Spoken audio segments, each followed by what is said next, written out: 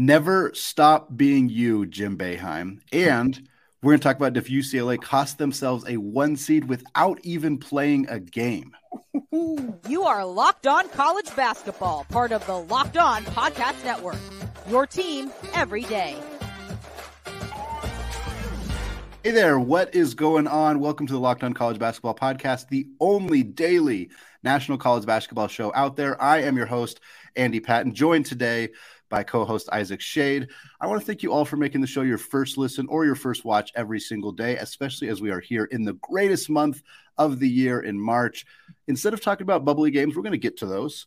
Don't worry, plenty of bubbly games, plenty of conversation about UCLA and everything going on with the injury to Jaylen Clark. But we're going to start the show talking about the coaching carousel because it feels like the coaching carousel is always going and round and round and round. And yesterday, some really, really big updates on the coaching stuff with Jim Boeheim and, of course, Mark Adams. We're going to start talking about the retirement of longtime Syracuse coach Jim Boeheim. And I say long time, not like 15 years, 20 years, 25 years even, 47 years that this man spent as the head coach of the Syracuse Orange. He was the coach there when Gerald Ford was the president. That is an insane stat that is very difficult to wrap my head around. Thinking about current long-standing coaches, if Mark Few wanted to coach as long as Jim Boeheim did at Gonzaga, he would have to be there till 2045. Jim Boeheim, a legend, spent a very, very long time at Syracuse and retired in the weirdest, oddest, frankly, most Jim Boeheiming way possible by basically saying, well, I announced my retirement on Saturday. Didn't you guys pick up on it? And then the reporter continued to kind of say, are you retiring? And he said, that's not what I said. Do you want to keep coaching? I didn't say that. Okay. So he's like, that's up to the university. He kept saying that's up to the university. I think he kind of forced them to fire him, but they made it very clear that they were not really firing him either. It was really very bizarre, weird situation. The incredible author at The Athletic, Dane O'Neill, wrote about Jim Boeheim just in general. It's a fantastic read, highly recommend it. But you kind of basically said, this is how it was always going to go. This is who Jim Boeheim is. He's stubborn. He's combative. He's all these different things. He's got a big ego. And some of it's good, some of it's bad, but it's Jim Boeheim. And now Adrian Autry takes over the program after 47 years. And it's going to be interesting to see what Syracuse looks like without Jim Boeheim, because as Dana said in her article, people probably wouldn't even know where Syracuse is without Jim Boeheim. He has had such a monstrous impact on this program. And it's going to be, after, and I know we're going to talk about this here, Isaac, soon, but after Krzyzewski's left, Roy Williams leaves, like we're seeing this, Mike Bray is out the door too. Like we're seeing so many coaches, old veteran coaches, especially in the ACC, moving on. And it's going to be a weird world without Jim Boeheim on the sideline at Syracuse. Andy, yeah, it was so odd. It was like that classic, like, tell me you're retiring without telling me you're retiring kind of thing. I was just, it was so awkward, that press conference. I was so glad the reporter kept pushing on him. And also it's almost poetic justice that this happens in Greensboro, because Jim has been very vocal about his displeasure with playing the ACC tournament down in basically the original ACC footprint. And I know they don't do that every year, but it's kind of funny and perfectly Jim Boeheim that he goes out in this inglorious Wednesday afternoon kind of thing. Similar to, like you said, with Mike Bray just kind of bowing out the night before on Tuesday, which in a game Notre Dame came so close to winning. I was hoping for them, but I want to go with what you said there. This bigger ACC narrative of it now is, over the course of the past 3 seasons, we had Roy Williams retire at the end of the year 2 years ago. That same offseason, Coach K announces that he'll coach one more year and then retired at the end of the year last year. And then now Boeheim along with Mike Bray. And so we've got 4 of the 15 ACC coaches stepping away voluntarily, right? Like that's not even including firings. Like we have Earl Grant at Boston College in his second year now. It is this changing of the guard. And obviously we have that on the national level as well, with like Jay Wright leaving at Villanova after last year. But it really is a thing in the ACC. And with those 4 guys stepping away, in addition to the Earl Grant thing, we've had changeover in exactly 1/3 of the ACC jobs in the span of less than 3 years, Andy. That's wild in what has been one of the most stable conferences in our country. And here's my thing too. It's not done. Mm-mm. Like, we've got Jim Larrañaga. He's got to be close at Miami. He's doing a great job. Miami's the number 1 seed in the ACC tournament. Yeah. Leonard Hamilton at Florida State, even though he looks younger than me because he's in awesome shape, that dude has to be close to retirement as well. So I would venture to say that those two guys are going to be stepping away in a retirement fashion within the next 2 seasons themselves. Yeah, probably. And so now, Andy, for me, at this point, Tony Bennett's the face of the ACC.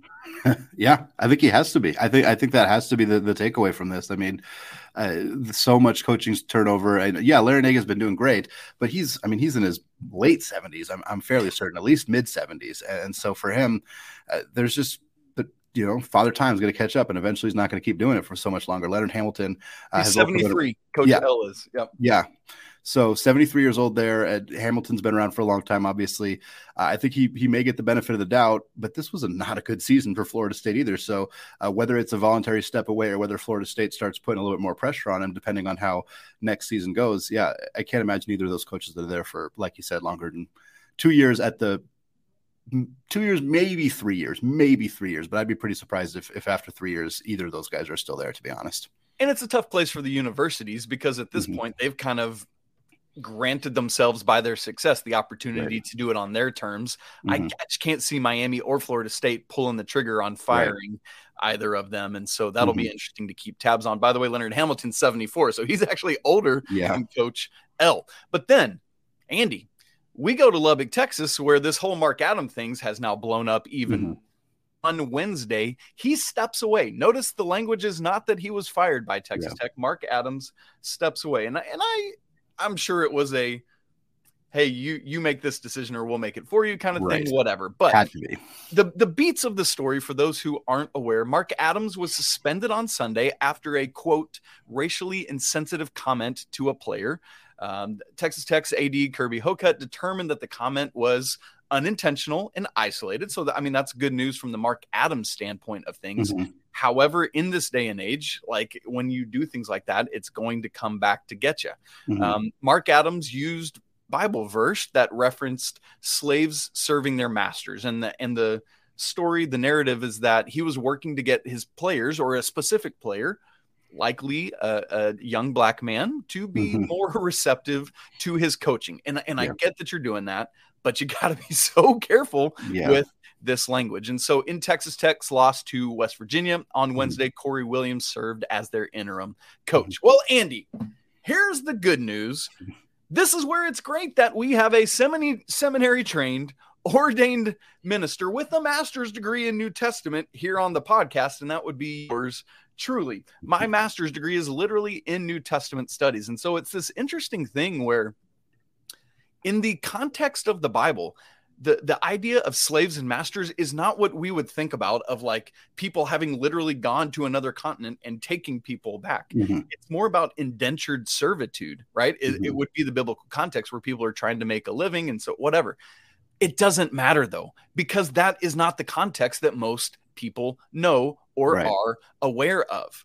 And so I appreciate Mark Adams trying to do what he did and use a known source for a lot of people. But Andy, while I base my life on the truth of the Bible, I don't mind saying that, that's not true for everyone. Right. And so we have to be aware of those things in this day and age, particularly when you are the head coach of young, impressionable men. Yep, absolutely. And I think for Adams, like this may have been an isolated incident in terms of the specific language he used, but he has had multiple other issues. And we're not going to get into all of them because there is a lot, quite honestly. Some of them are less provable. Like I said, so I don't want to say things that are maybe rumors or not necessarily true. Feel free to look up some of the stuff going on with Mark Adams, because some of the stories, quite honestly, are insane about his situation at Texas Tech. One thing that is very clear, players do not want to continue to play for him.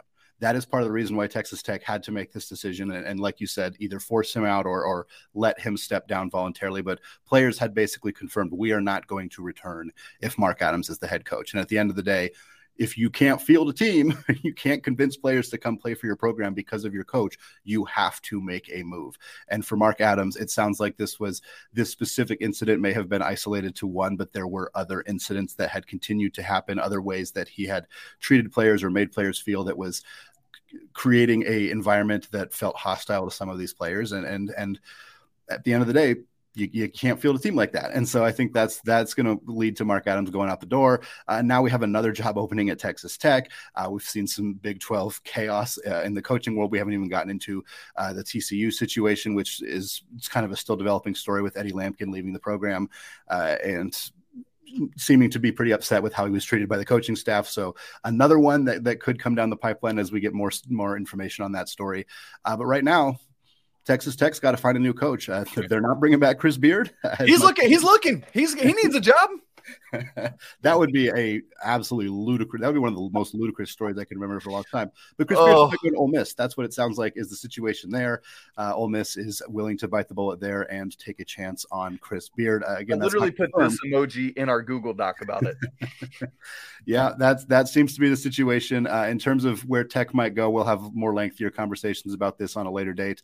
Paul Mills at Oral Roberts and Grant McCasland at North Texas seem like the more obvious choices right off the shoots, but again, we will delve into that more a little bit later. Coaching tree, absolutely insane. Boeheim, Adams, we mentioned Mike Bray earlier. We knew that. Patrick Ewing probably coached his last game at Georgetown as we're recording this. That has not been finalized, but it's really hard to imagine the Hoyas a very, very proud basketball program willing to bring Ewing back. It's kind of a sad situation, different contextually from the Boeheim situation in terms of how long they've been at their program and the different roles that they faced. But both Ewing and Boeheim were instrumental figures in the Big East becoming what it was in the 80s. And they've both kind of are in situations that are a lot different now with their current programs. And it's a little sad to see in a lot of ways, but it's time for Ewing to go. I don't think that that's a particularly hot take. It's been a really rough go for him for the last few years. And I think that we saw him coach his final game. And when that happens, it'll be interesting to see how Georgetown impacts the coaching carousel.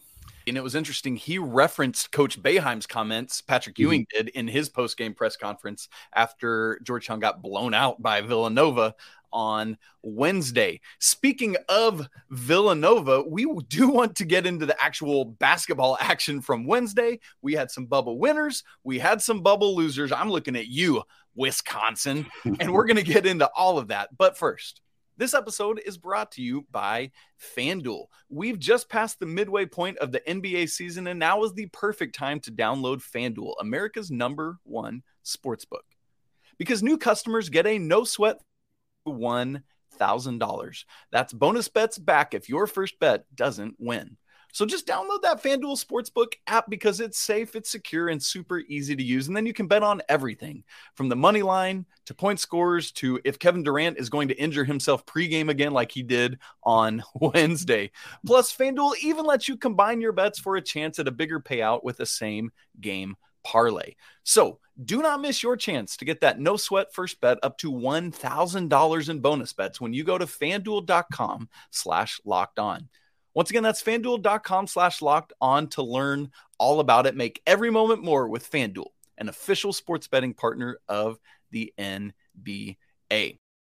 So, Andy, obviously, as we get conference tournaments really rolling on Wednesday, that means a lot of these middling high major teams are going to start getting into action. We had several of them that played on Wednesday, and then we had several more. The rest of them will be getting into action on Thursday. So we had some winners, some losers. Let's start with the winners. We had what I thought was essentially not necessarily an elimination game, because I think West Virginia might have been able to survive a loss against Oklahoma State. But for Oklahoma State, I think it was an elimination, they weren't playing each other. For West Virginia against Texas Tech, very much an elimination game for Texas Tech. West Virginia gets it. I'm all in on West Virginia.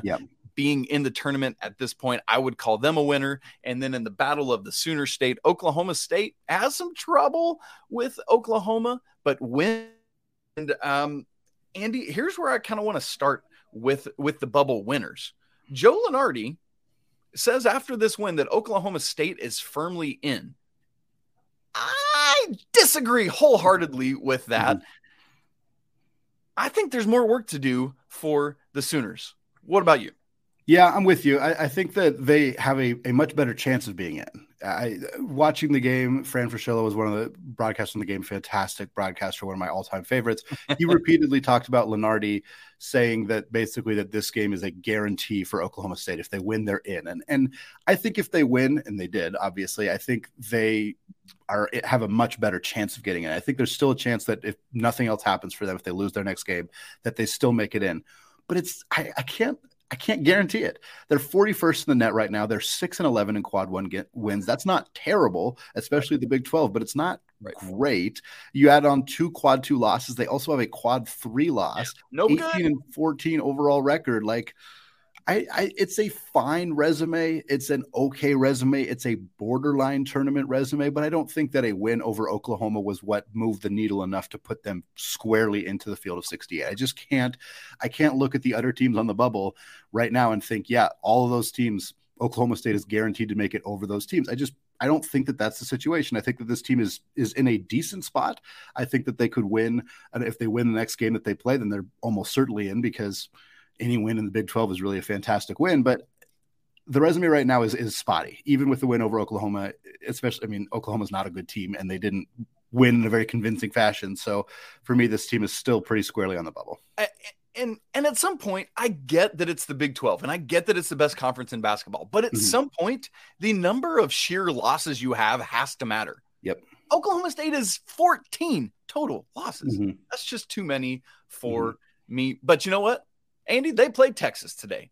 You want to make it into this field, you go knock off the Longhorns. Right. Then we're not even having this conversation. Right. Like you're good at that point. But so we'll see what happens as Big 12 play continues today. There were 3 ACC teams who were bubble winners on Wednesday. North Carolina State got what I thought was a really impressive win.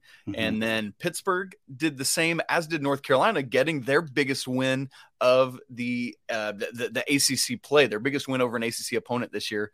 Andy, I think North Carolina State and Pitt were both in good position coming in. I think they both felt good about where they were at from a standpoint. But obviously, for me, these wins cement both of them in. I think the biggest winner of these 3 was North Carolina, who was in a simply can't lose type game against Boston College, and they handled their business well. But Andy, with 4+ minutes left in the first half of that game, Armando Bacot goes down with yet another ankle injury. Yeah. If Bacot is even limited, is there a world in which you can see North Carolina still rattling off 4 games in 4 days with a hobbled Armando Bacot? No, the ACC is not as strong as it's been in the past, and I think North Carolina has a chance to make some noise in that tournament with a healthy Bacot. But if he's hobbled, maybe, but it's very slim. If he's out at all, then I think there's no chance. Quite honestly, this team is really, really dependent on what he does around the rim. I think if he were to not play, you'd see a lot more chucking from RJ Davis, from Caleb Love. Some of the situations. Who both had a great game on Wednesday. Let's give them that credit. Totally. They absolutely deserve that credit. And I think I just don't think that North Carolina has other players to step up and gobble up offensive rebounds and clean up the glass and do that stuff. Pete Nance would need to be absolutely on fire. Maybe he could do that. Maybe he could do something that we have only seen kind of snippets from him this year at North Carolina. But I'd be pretty worried about the Tar Heels if Bacot's even less than 80%. I think that's a really hard situation for that team to be in. Well, the final team that we have is a bubble winner, and I guess we have to call them a winner since they won, but it's kind of in name only because they struggled against a, quite frankly, pitiful Oregon State team, was Arizona State, who just – the final score was 63-57, so technically they win by 6, but I'm watching this game updated, by the way. I can't get Pac-12 to save my life on my TV, but like Arizona no State, one can. right? Come on. Let's get that figured out, Kliakoff. But Arizona State, they are a winner by virtue of winning, but I feel not safe for them at all. If they want to be in this thing, they're going to have to keep winning in the Pac-12 tournament for sure. And if I remember correctly, it's Arizona or USC on Thursday. Yes, it is. And so that I feel good about where USC's at, but man, if Arizona State could get that win, they'd be in good shape. Andy, what about quickly some bubble losers, including that team that I said is very loosey? Yeah, Wisconsin looked absolutely terrible in the first half against Ohio State. They showed some fight in the second half. They showed a little life. They made the score look a little bit more respectable, but this team is not an NCAA tournament team. They didn't look like an NCAA tournament team before they played Ohio State. You predicted that they would lose to Ohio State and that would end their bubble. That's right.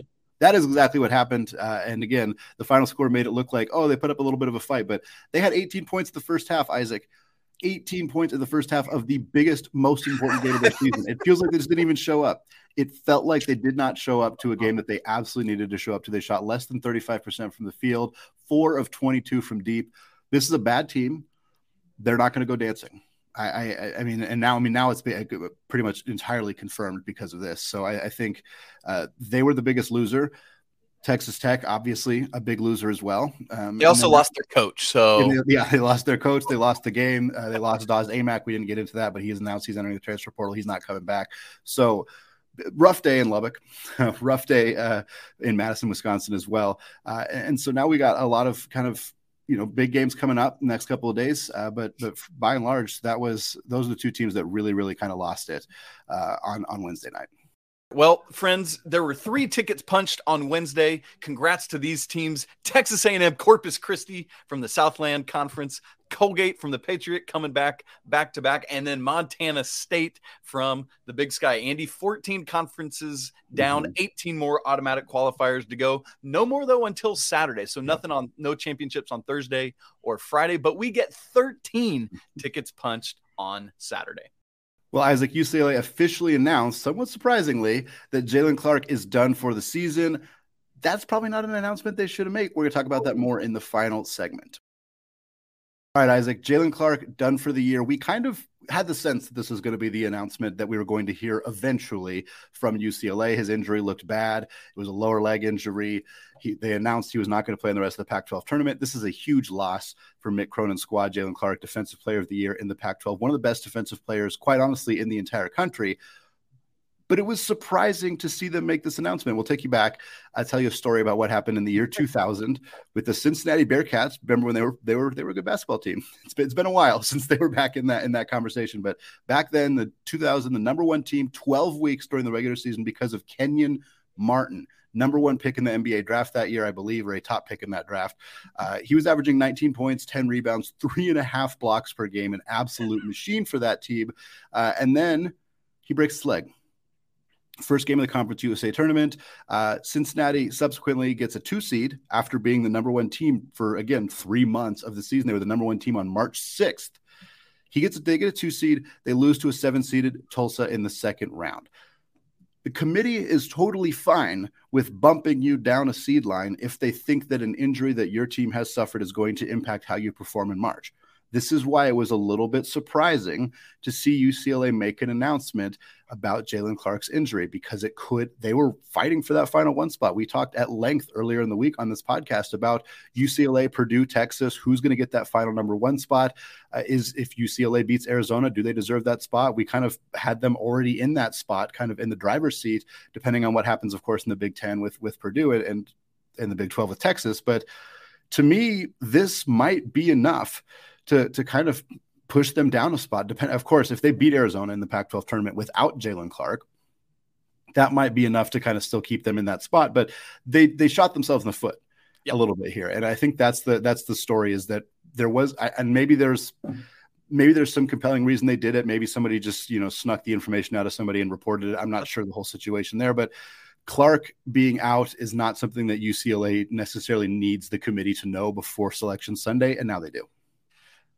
Andy, this is a terrible decision from UCLA. If I'm the Bruins, if I'm Mick Cronin, I am so tight-lipped on this thing that there is no way someone can sneak it out. Because I'm with you. I think that's how this got out, because there's no way, if you're in the mix for a number 1 seed and you're the best defender in the entire conference is out, like the only games now that the selection committee will be able to base UCLA on is their Pac-12 performance, because their Pac-12 tournament performance, because that's all they'll have without him.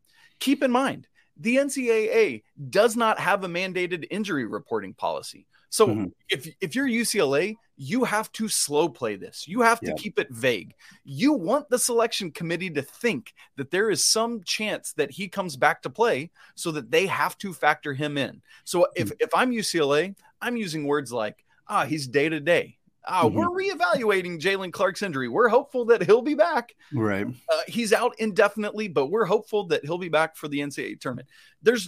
You're not even lying with that. You can be hopeful that he'll be back, even if you know he's not. Whatever it is, you have to do this so that that the selection committee doesn't put you on that 2 line just by virtue of having somebody from your team out. Because, Andy, I know the difference between a 1 and a 2 seed isn't all that drastic, but keep this in mind. A 15 seed has beaten a 2 seed 10 times in the modern era, dating back to 1985 when the field expands to 64 teams. And that's happened once in each of the past 2 seasons. So we know that is a pretty decent, at least, possibility. But Andy Patton, in the history of the modern NCAA tournament, how many times has a 1 seed lost to a 16? Once. Bingo. Time. I see that index finger, and we all know who it was, and we don't have to say it, but they're playing the North Carolina Tar Heels tonight, and we've already named their head coach as the face of the ACC. Hint, hint, hint, wink, wink, wit, nudge, nudge, nudge. So the difference between a 1 and a 2 seed is the difference in potentially bowing out in the first round. So, Andy, UCLA did themselves exactly 0 favors here, and it, for me, has cost them a number 1 seed. I believe that on Sunday, we will see UCLA's name come out on the 2 line because they let the world know that Jaylen is out. Now, Andy, you specifically picked Arizona to win the Pac-12 conference, Pac-12 tournament, because of this information. We talked about that the other day. What do you think now is UCLA's ceiling, just not even what we've been talking about, but from an actual gameplay standpoint? Are they still national championship capable? Are they Final Four capable? Second weekend? What is UCLA's ceiling now that we for sure know Jaylen Clark is out? One of the hardest things about college basketball is even good teams usually struggle with depth. There are so few teams in college basketball on a year-to-year basis that have like really good depth. Most teams have fine depth. They have 6 or 7 players that are pretty good. Maybe some teams have 8. Really, really good teams, their 8th, 9th, 10th guys are usually like high-level prospects, but who are very, very raw and don't play all that often. But you don't see very many teams that have a ton of depth. And UCLA, it's going to be challenged. It's going to be interesting to see how they kind of respond to that, because they've been pretty reliant on their starters. They're reliant on Campbell. They're reliant on Jaquez. They're reliant on the freshmen and Amari Bailey and Adembona. And of course, they were really reliant on Clark. And now that depth is going to be tested. They're playing Colorado at noon on Thursday. So that'll be an interesting game to see. Colorado has had some flashes of greatness this year. They've also looked horrendous at times this year. So that's a really hard game to kind of pinpoint what that means for UCLA, depending on how they do. But for me, the ceiling for this team does drop. I would be pretty surprised without Jaylen Clark if this team makes a Final Four. Yeah. I think this team is probably still a Sweet 16 team, depending on what 7 seed they draw if they end up being on that 2 line. I think there are some teams in that range that could absolutely challenge them in a significant way. Some power teams that might lose early in their conference as soon as today that end up falling onto that 7 line that could really challenge UCLA. So I could see them losing that early. I don't think they're going to lose to a 15 seed. I think they're most likely going to bow out in the Sweet 16. And that's not a great year. That's not Mick Cronin's goal, is not to bow out in the Sweet 16. They want to go farther than that this year. And without Jaylen Clark, that's going to be a lot harder. So for me, I think that this team's ceiling, their ceiling is probably Final Four, like making it to the Final Four, but I'd be pretty shocked if they get there. I think more likely they're a Sweet 16 team, maybe an Elite 8 team, but I don't think they're going to go as far as they had planned to, and losing Jaylen Clark really hurts. That's unfortunate. And that would be back-to-back years they lose in the Sweet 16 after losing there to North Carolina last year. Let me mention 2 quick bubble games, and then Andy, I've got a coaching pop quiz question for you as we get out. The first big-time bubble game today, Thursday, noon Eastern on Big Ten Network. This for me is an elimination game, Andy. Rutgers, which is weird that they're have fallen this far, against Michigan. Winner is still in good shape. I don't think winner's in, but the loser is definitely out as far as I'm concerned. The nightcap, we already mentioned it, Arizona State versus USC, 11:30 Eastern on ESPN. USC honestly feels pretty safe to me either way, but Arizona State would feel much better about things with the win. And obviously there's a whole host of bubble games and great matchups all day long in between. Andy, here are the pop quizzes. With Jim Boeheim stepping away, who is now the longest tenured coach in all of D1? And I do not expect you to get this answer. Man, I was going to say the Davidson coach, whose name I'm not able to come up with right now. Yeah, but he's not there anymore. He's not there anymore. That's right. That would have been my Greg Camp at Oakland, who has been there since 1984-85. Oh my goodness. No chance I'd have gotten that. I was born in January of 84. So Greg Camp's tenure at Oakland is as old as me. Now, this one might be gettable for you. The second one. Who is the longest tenured coach now at the high major level, which is the third longest overall? I'll give you a hint. It's a Big Ten coach. Big Ten coach. Is it Izzo? It is Tom Izzo. It's got to be. Since 1995-96, one of the great coaches, one of the great guys in this game. Well, Andy, great stuff there. We are excited for a great Thursday of conference tournament action. Cannot wait to talk again tomorrow to check in where we're at. Please don't forget to subscribe to the show, like, and comment. And I'd like to give some apologies, as always, to the Lawyer family. Until tomorrow, peace.